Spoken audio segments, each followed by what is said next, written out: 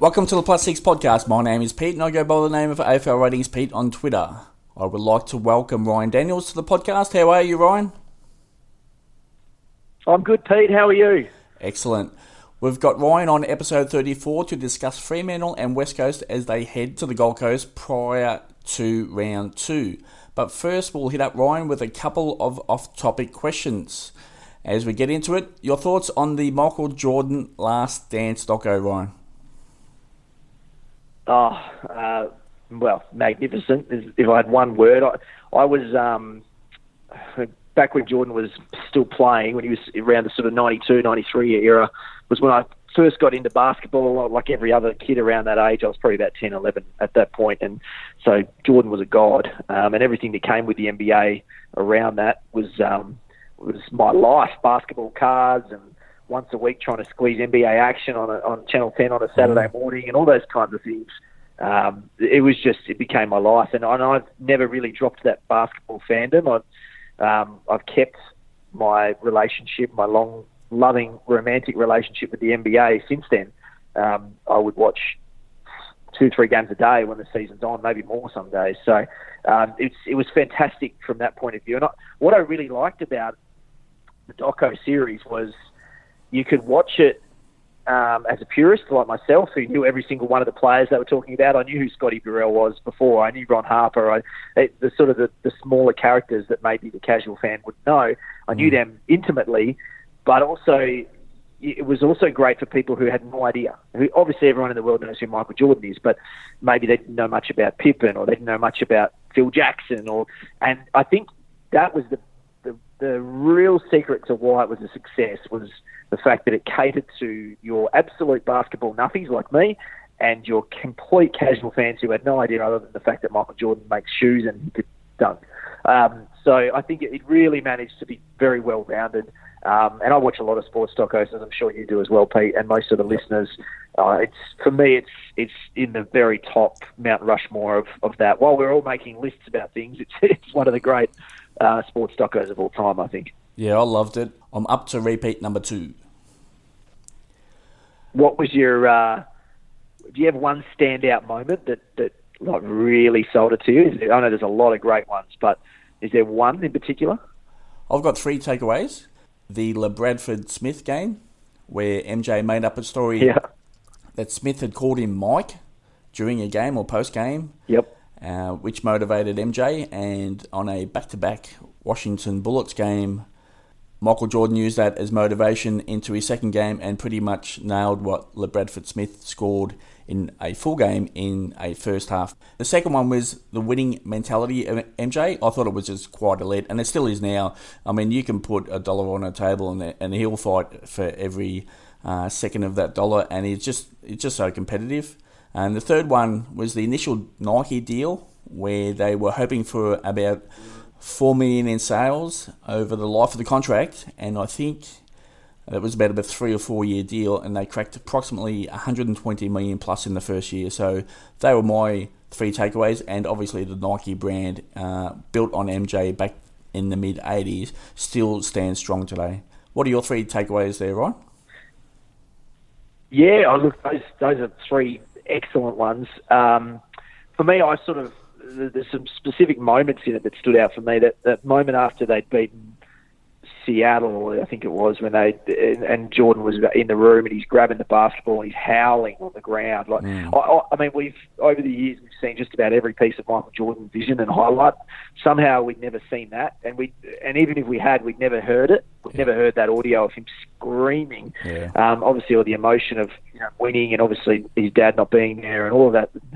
Everything that had transpired in the 2 to 3 years earlier, it was just so raw. And I'm someone I get caught up in the emotion and the romance of sport. Like for me, that's the stuff that really jumps off the page. I love the Scotty Burrell stuff. I love that he was sort of calling him Scotty Burrell rather than Scotty. I thought that was fantastic, and I think it's going to live on. I think the name Scotty Burrell will be trash talked amongst basketball courts probably for the next 5 to 10 years. Anytime anyone's struggling. Yeah. And I thought that the competitive stuff really jumped out to me too. Like we'd all heard that he was a maniac with that sort of thing, but I love that he just kept making lists. anyone who slighted him in any even small way, and he's even admitted that the Bradford Smith thing didn't even happen. He just created this fight out of nowhere. I loved that, and I remember reading in the lead up to it that Jordan thinks that people will dislike him after this, and that he comes off as a psychopath and competitively. The opposite happened for me. I respected him even more. I thought, that one-eyed mentality, I will do what it takes to win, and the results are there. I mean, the guy, we don't know what his personal life looks like. I thought that was a bit odd that the family was rarely in it, but professionally, far out. I mean, there's not many in the world who have achieved in their field what Jordan has in basketball and in business. So, I couldn't fault it, really. Yeah, the fabrication of stories to get him motivated, and for me, I agree with you. It elevated him in my eyes as an absolute GOAT. We'll get on to some footy, Ryan. Will you be heading up to the Gold Coast as a correspondent for Seven?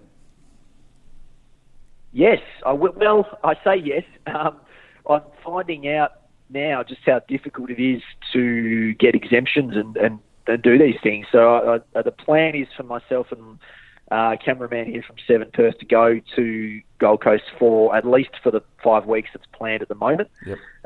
It may extend beyond that depending on a number of factors, but the plan is to go. I've spent the last 10 days dealing with the Queensland government and the health department in particular, trying to get an exemption, trying to get a free entry in to not have to quarantine when I get there. It's more difficult than it sounds. I was a bit naive, I think. I thought, I'm going there to cover the footy. I'm sure it'll be easy. But it's not necessarily the case. I'm sure we will get there. I've been dealing with the AFL as well, and they're going to hopefully make things a little easier. Yep. But things are tight, and it's sort of a bit of a reminder as to where we're actually at. It's not just as easy as just getting on a plane and jumping over there, but the plan is to be over there, to be at every training session, to be at every press conference, and all the things in between. And I can tell you, if I can get in there, I've been gifted a small role within the coverage for Seven. There's a couple of games that are going to be broadcast by Seven up there, and I'll be doing the boundary alongside Luke Hodge. So that's some exciting news personally. There's I think 2 games that I'd be a part of, which would be an absolute thrill. Outstanding. And for those who don't follow Ryan on Twitter or track his channels, 7 News, very much you need to be a part of information for the 2020 fantasy season. Okay, Ryan, what concerns, if any, do you see rising for Fremantle and West Coast on the Gold Coast? Oh, there's plenty. Basically, you're looking at something that's completely abnormal here for many, many reasons. And I think I'm stating the obvious there in some ways, but you're taking 44 players, basically, give or take a couple. You're taking probably 30 staff by the time they get approval. So roughly somewhere between 70 and 80 people per club. You're taking them to a place that's about as far away from WA or from the West Coast as you can in Australia, and you're sticking them in a resort. And both teams are going to be in there, and then they're staying there for 5 weeks. The families can come and go, but from most of the players that I've spoken to, and we're talking mainly West Coast, Fremantle don't have a lot of dads. They have 2 or 3, but West Coast have a lot of dads and a lot of kids, and the majority don't seem to. They either won't be bringing the families at all, or they'll only be bringing them for a very short period of time, and that's because to get back into WA, there's a 2-week quarantine. A lot of those kids are young. Some of them are at school age, so they're at school. Some of their partners have jobs that they can't leave.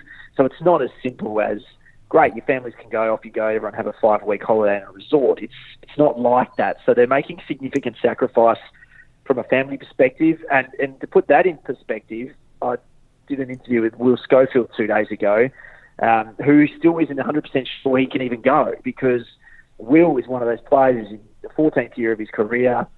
His contract isn't super high paid. I mean, he signed on last year for one last year, and from what I'm told, it was on the lower end of the scale contract-wise, and a lot of his earning was tied to match payments. Yep. Now, if Schofield, who's often in and out of the best 22, depending on who they're playing, if he goes to the Gold Coast and doesn't play for 5 weeks in the main team, then he may not earn any money, or he might earn as little as, say, $1,000 to $2,000 in that 5-week period. Wow. He can't earn any more money than that.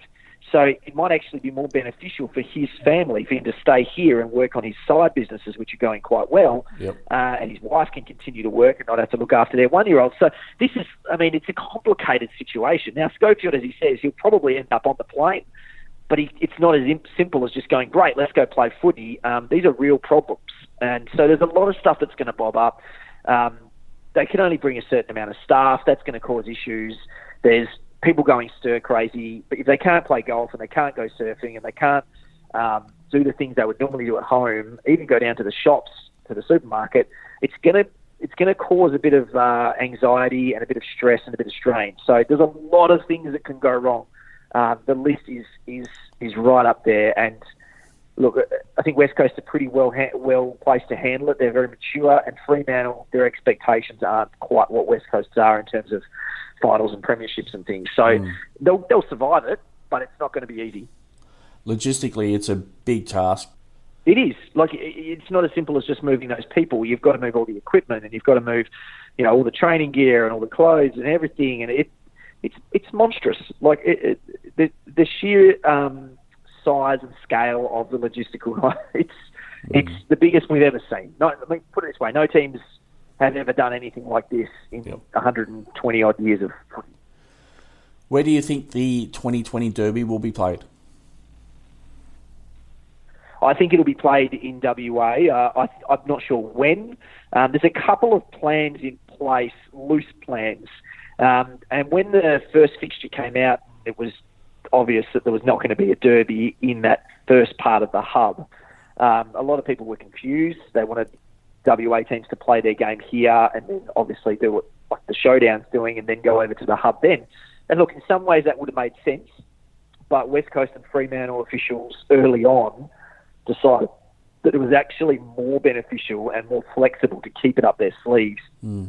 That's because if let's say the first 4 games comes to an end and the WA borders are still shut and the quarantine is 2 weeks, but let's say Mark McGowan and his government say, we're going to open the borders in 3 weeks. So in that scenario, West Coast could come back here, and Fremantle, could come back here, quarantine together. There's already a plan in place that they would do that at Crown, right next to Optus. They'd all quarantine for an extra 2 weeks in there, and during that quarantine period, play the Derby. Yep. They don't need other clubs to fly in. Yep. So that is a real possibility. That's all about flexibility, and that's all about the possibility of, because as we're finding out, what's happening in WA, I'm sure it's the same in other states, is the government announces things maybe a week or two in advance. Yep. So I think they're hoping that, once this comes to an end in the hub and it gets to sort of mid-July, the government says, look, we're going to open everything July 30. And they go, okay, great, maybe let's play one more game in this hub, then we'll go back, we'll quarantine for 2 weeks, we'll play a Derby behind closed doors, in quarantine, all our staff have been quarantining, we can do this quite easily. And then after that, the borders are open and Collingwood and Adelaide and all these other clubs can start coming into WA, and WA teams can fly to Melbourne and fly back without any hassle. So that's one of the plans. The other one is to keep it as absolutely as long as possible, so that if there is a remote chance of even 2, 3, 4, 5, 10,000 fans being at games, which we're starting to see might be a possibility, that could be the last game of the season, and they could give something back to members. So they're keeping it up their sleeve. I think they'll do everything in their power to make sure that game is not played in the hub, because if there's one game they can save, it's that one. Yep. So watch this space, but I think the quarantine Derby is probably the most likely.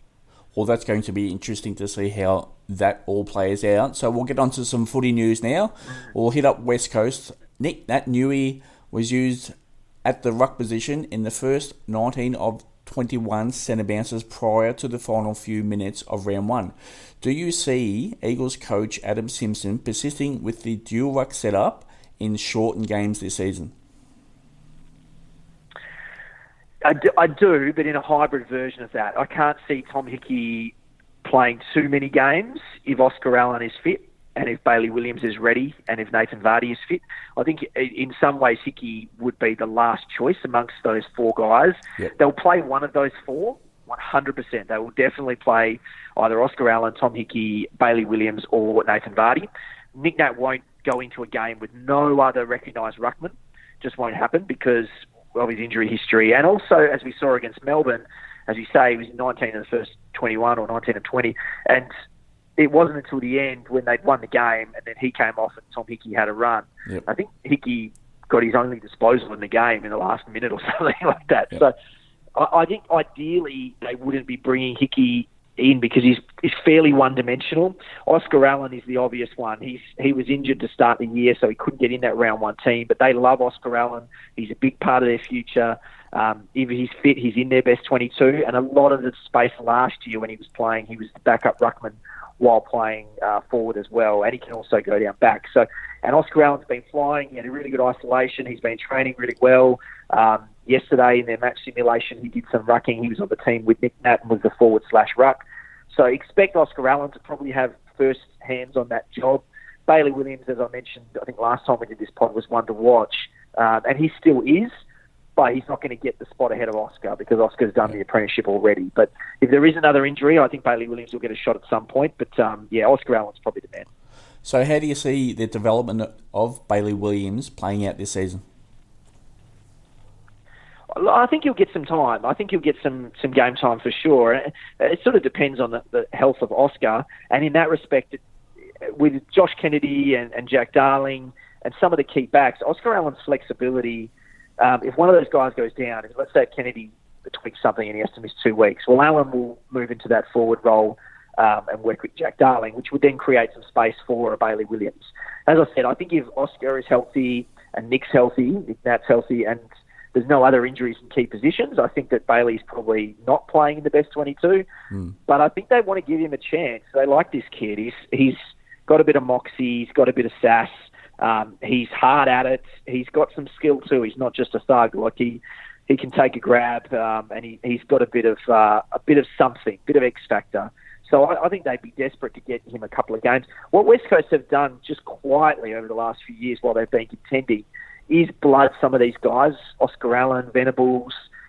They haven't been afraid. Petruccelli played a lot last year. Liam Ryan. They're not afraid to play young guys. So, and they're very aware of not getting to a place in 2 years where they haven't developed anyone. Yep. So they want to play Bailey Williams. And I'm sure we'll talk about Jared Brando. It's similar. They want to get games into these guys at some point. So he will get a taste. How much of a taste depends on all those other injuries that I mentioned. Okay, on Jared Brando, he played in round one, but he was definitely scratchy early. Do you think his spot in the team is secure? I think it's fairly secure. I think he'll get another go early. He warmed into that game pretty well, ended up with a half-decent fantasy score by the end of the game. Yep. Did play the role that he was being earmarked for along the wing. We know he can play forward at times too, and I think he was a centre-half back, I think, in his junior days quite successfully as well. So he's similar to Oscar Allen in a lot of ways, and they're from the same draft. I think Brando was taken maybe 7 or 8 picks before Oscar Allen was, but Allen sort of came on a bit quicker.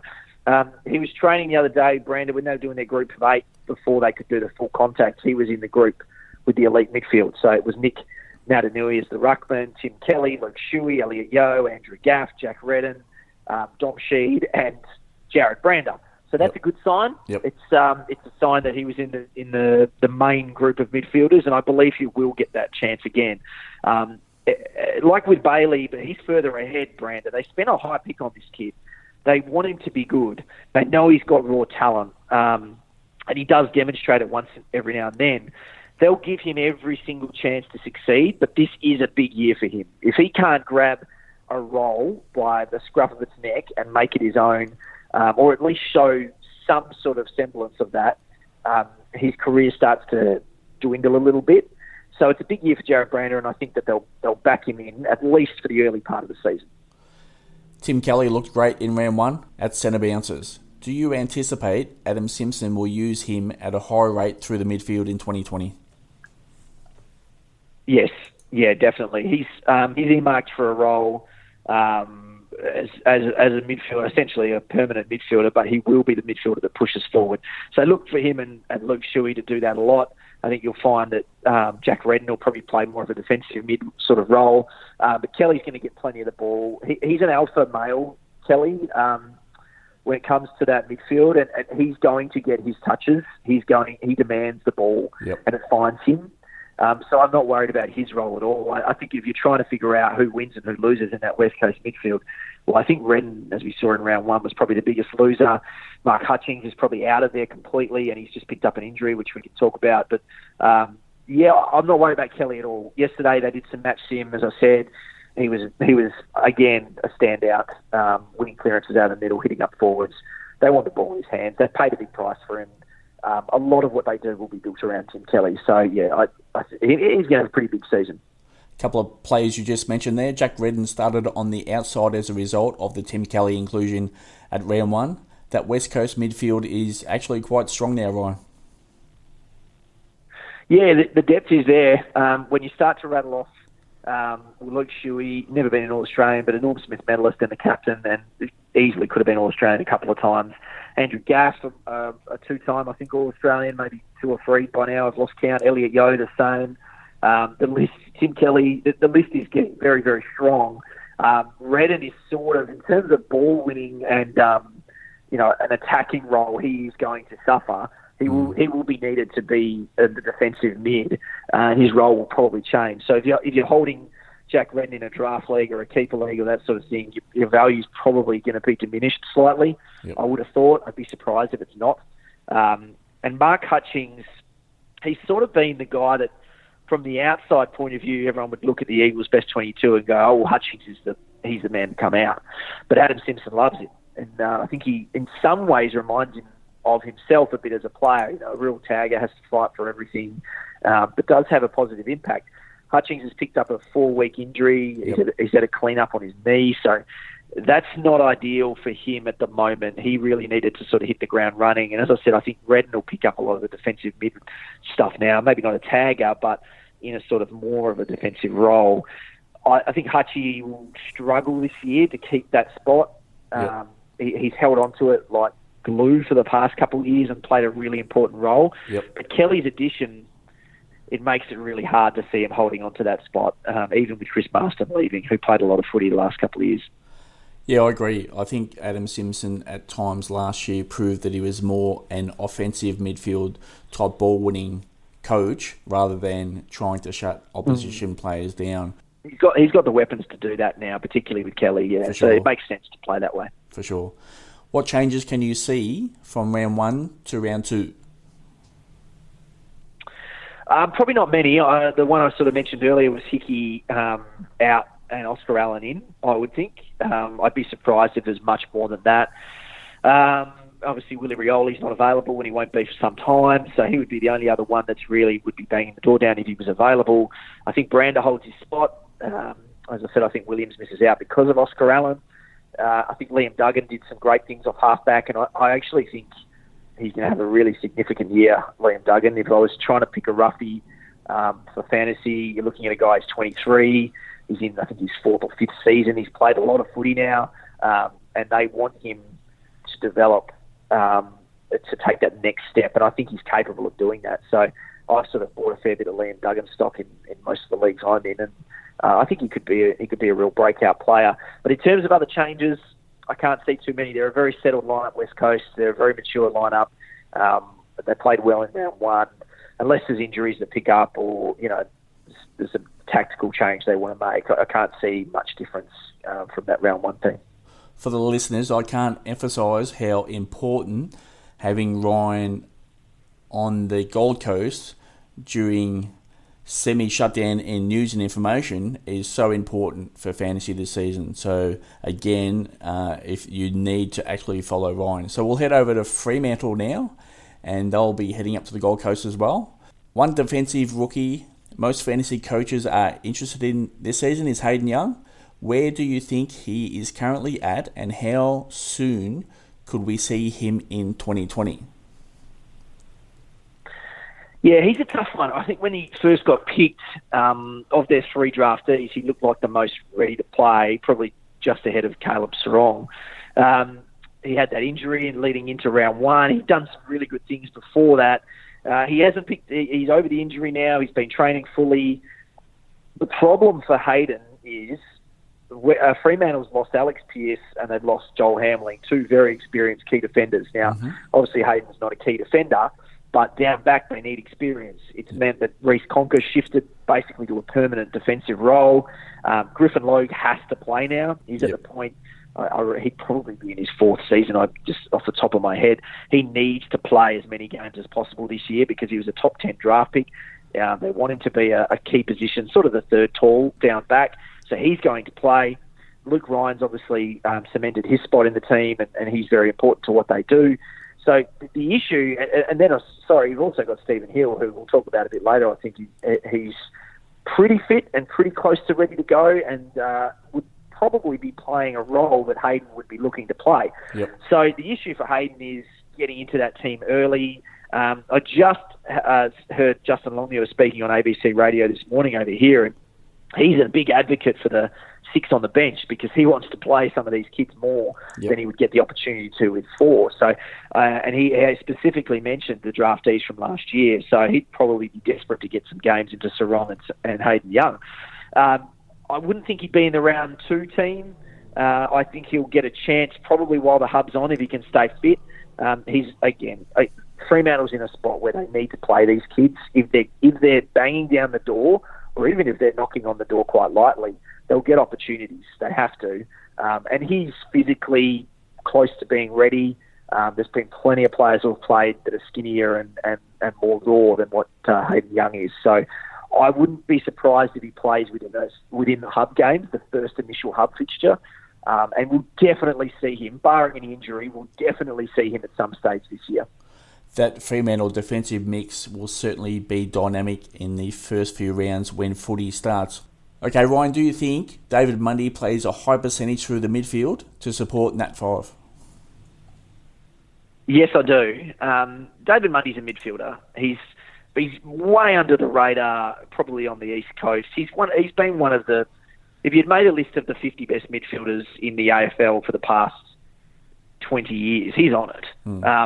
He has been a remarkably consistent player. He's so strong in a contest. He's got the size. And Fife can't do it alone.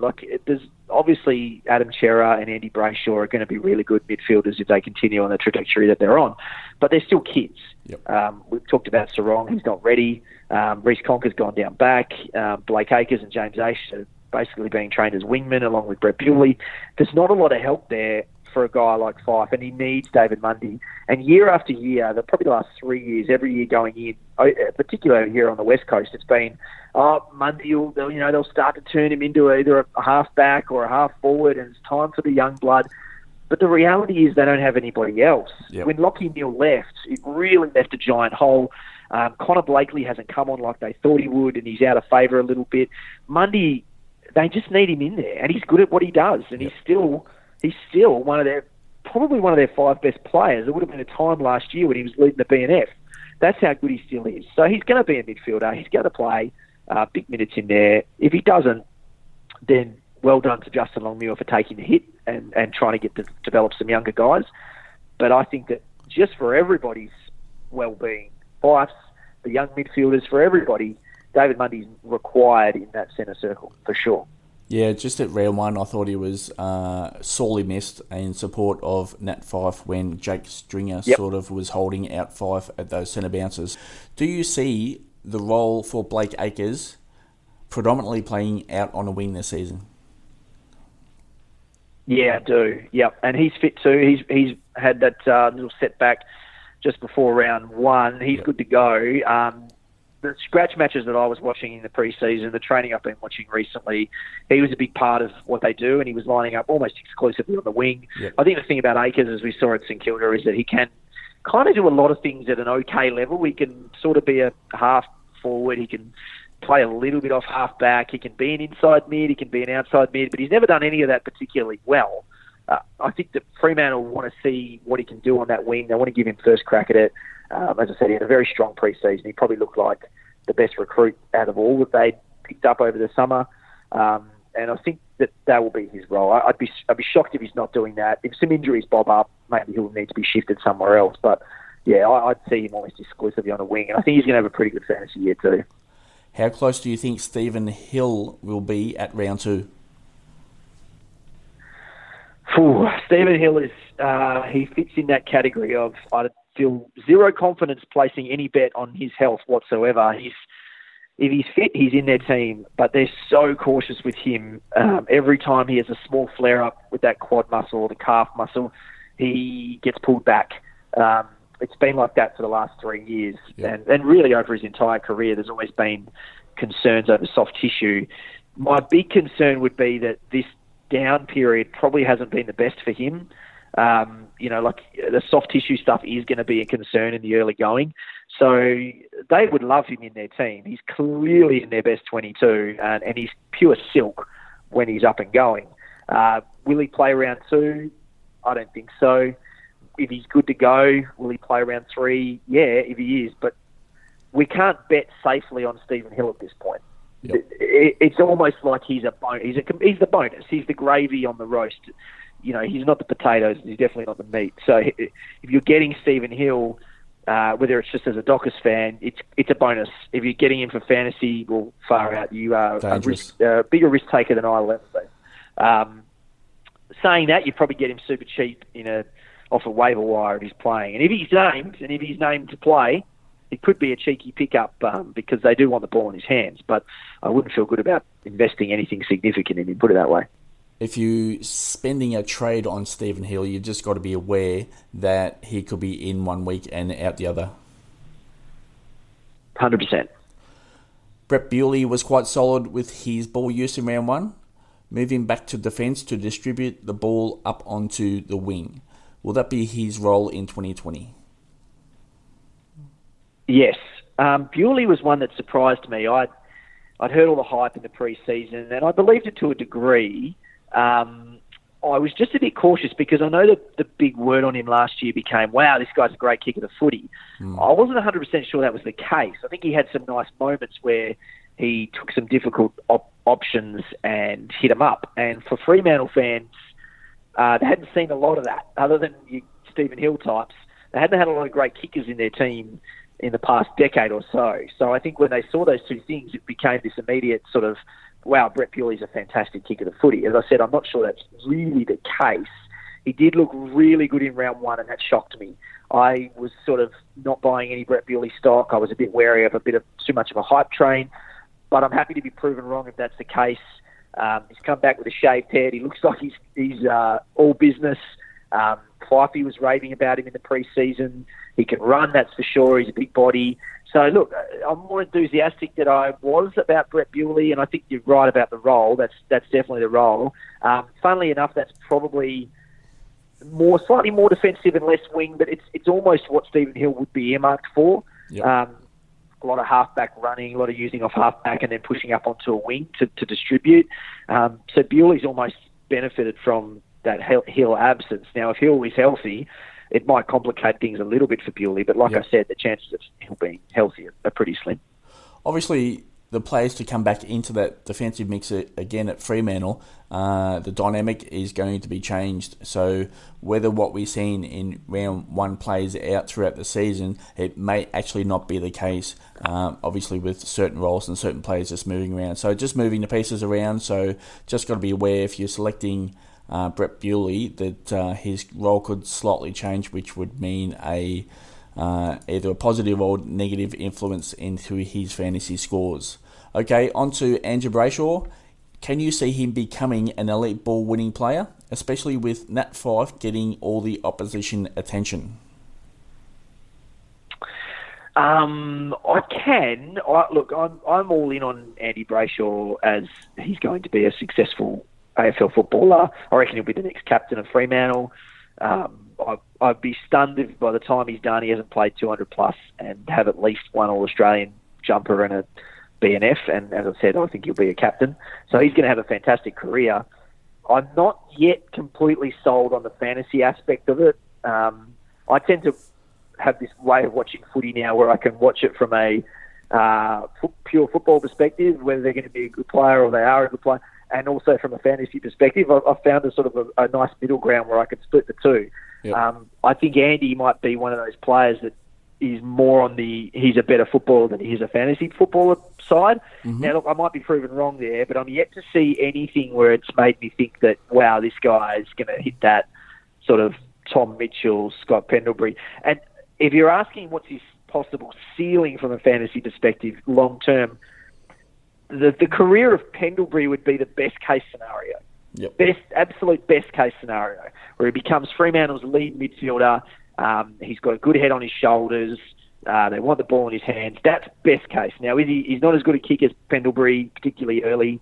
That would need to be better. But could he be Tom Mitchell? No. Could he be even Jack Macrae? No. He's probably going to attract more attention than Macrae.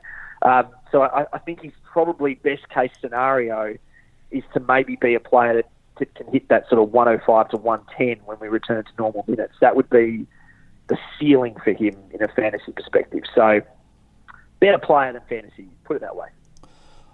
This season I'm hopeful as an owner, but I'm just a little bit sceptical for sure. Okay, how close do you think Caleb Serong is to playing? Well, he was fantastic in the pre-season. There's a couple of intra-clubs there where he was in the best on ground, and he had some moments that you were like, wow, this he's ready to go. He was super close to getting into round one. I reckon he would have been the last man cut. And I was actually quite surprised he didn't get a game. As long as he hasn't regressed in any way, and from what I've seen, he hasn't, I would expect him to play very early. Okay. Mundy and Akers being healthy doesn't help him. Which means he probably doesn't quite squeeze into round two. Yep. But he'll get a chance as soon as possible. And as I said, with Longmuir was saying this morning he wanted 6 on the bench, like he specifically mentioned Caleb Serong. So, look, he wants to play this kid. I think he knows he's going to be really good. Yep. So if I had to bet money on those 3 top 10 picks, Hayden Young, Liam Henry and Caleb Serong, the first getting to 50 games, I'd be betting on Serong. Okay. Put it that way. Excellent. Connor Blakely seems to be on the outer at Freo. Would this be a true comment? Mm-hmm. Yeah, I think you're right, which has surprised me over the years. And it's not an attitude thing. I've had a fair bit to do with Connor. He's a fantastic kid. He's a bit of a different thinker. He loves to surf. He's really chilled. I don't know this, but I wouldn't be surprised if he meditates a lot, does a lot of yoga. He's just a relaxed dude.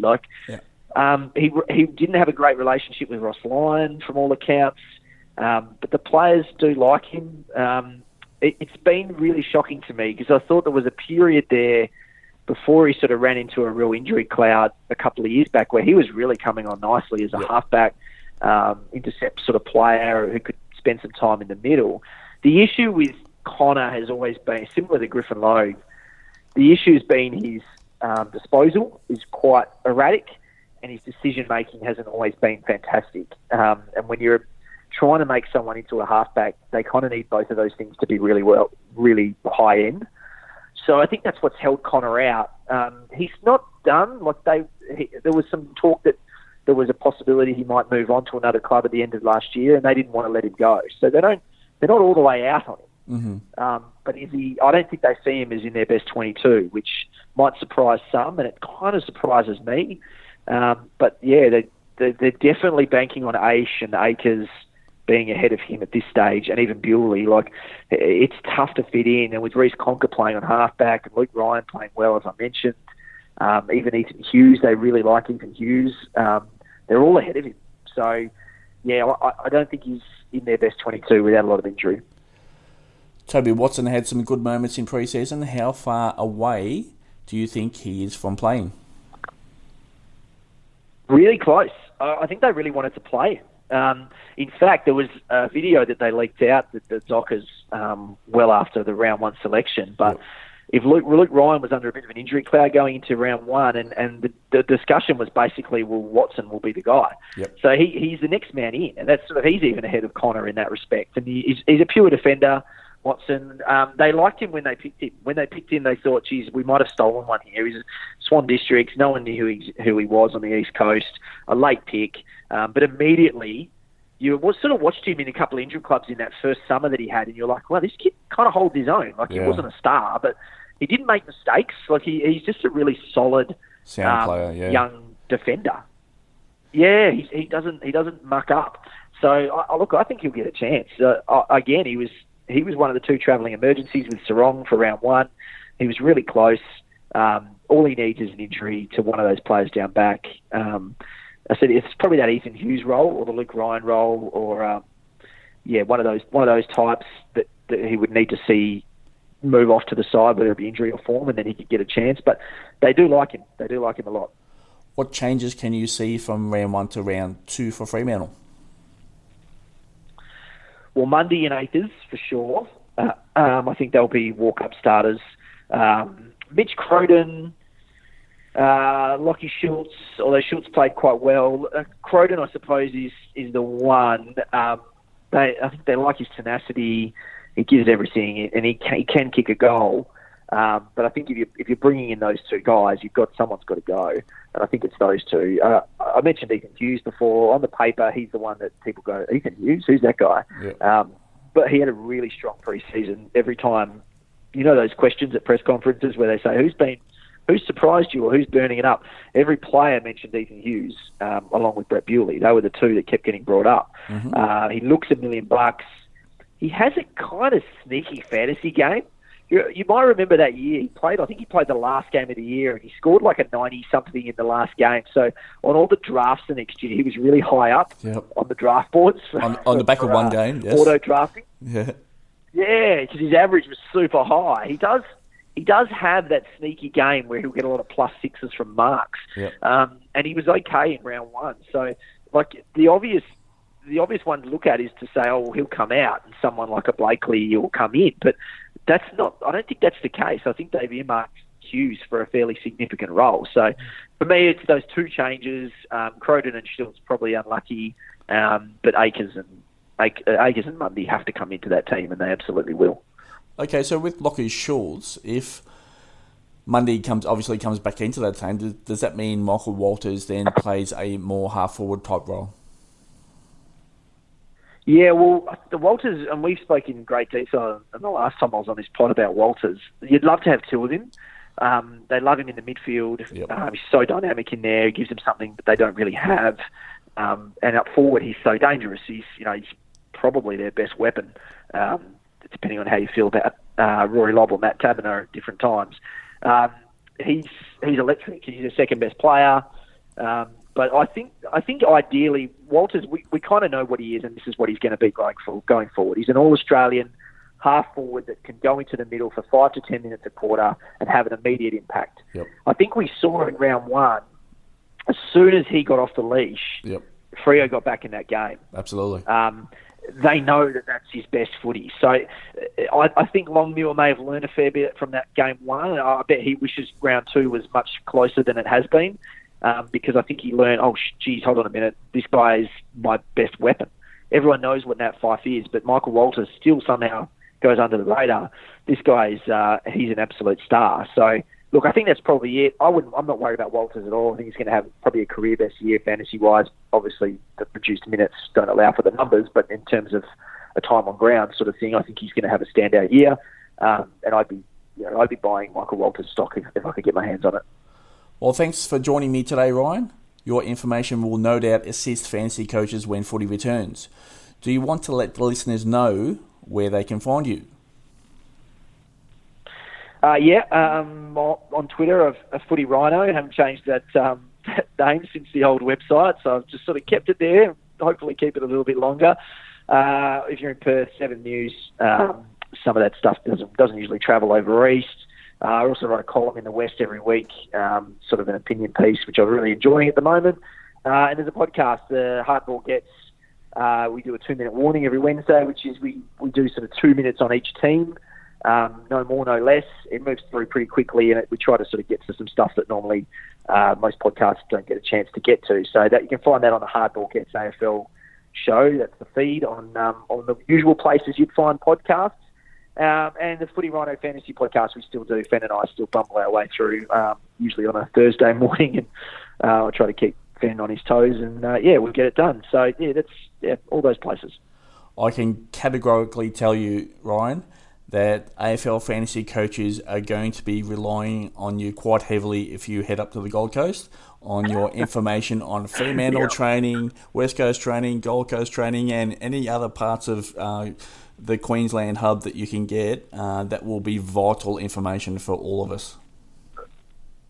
Yeah, I think the responsibility is heavily on my shoulders, and I accept that responsibility with great respect. Well, thanks again, Ryan. Jep and I will be back midweek with episode 35. Until then, have a great day. And again, thanks again, Ryan. Beauty. Thanks, Pete.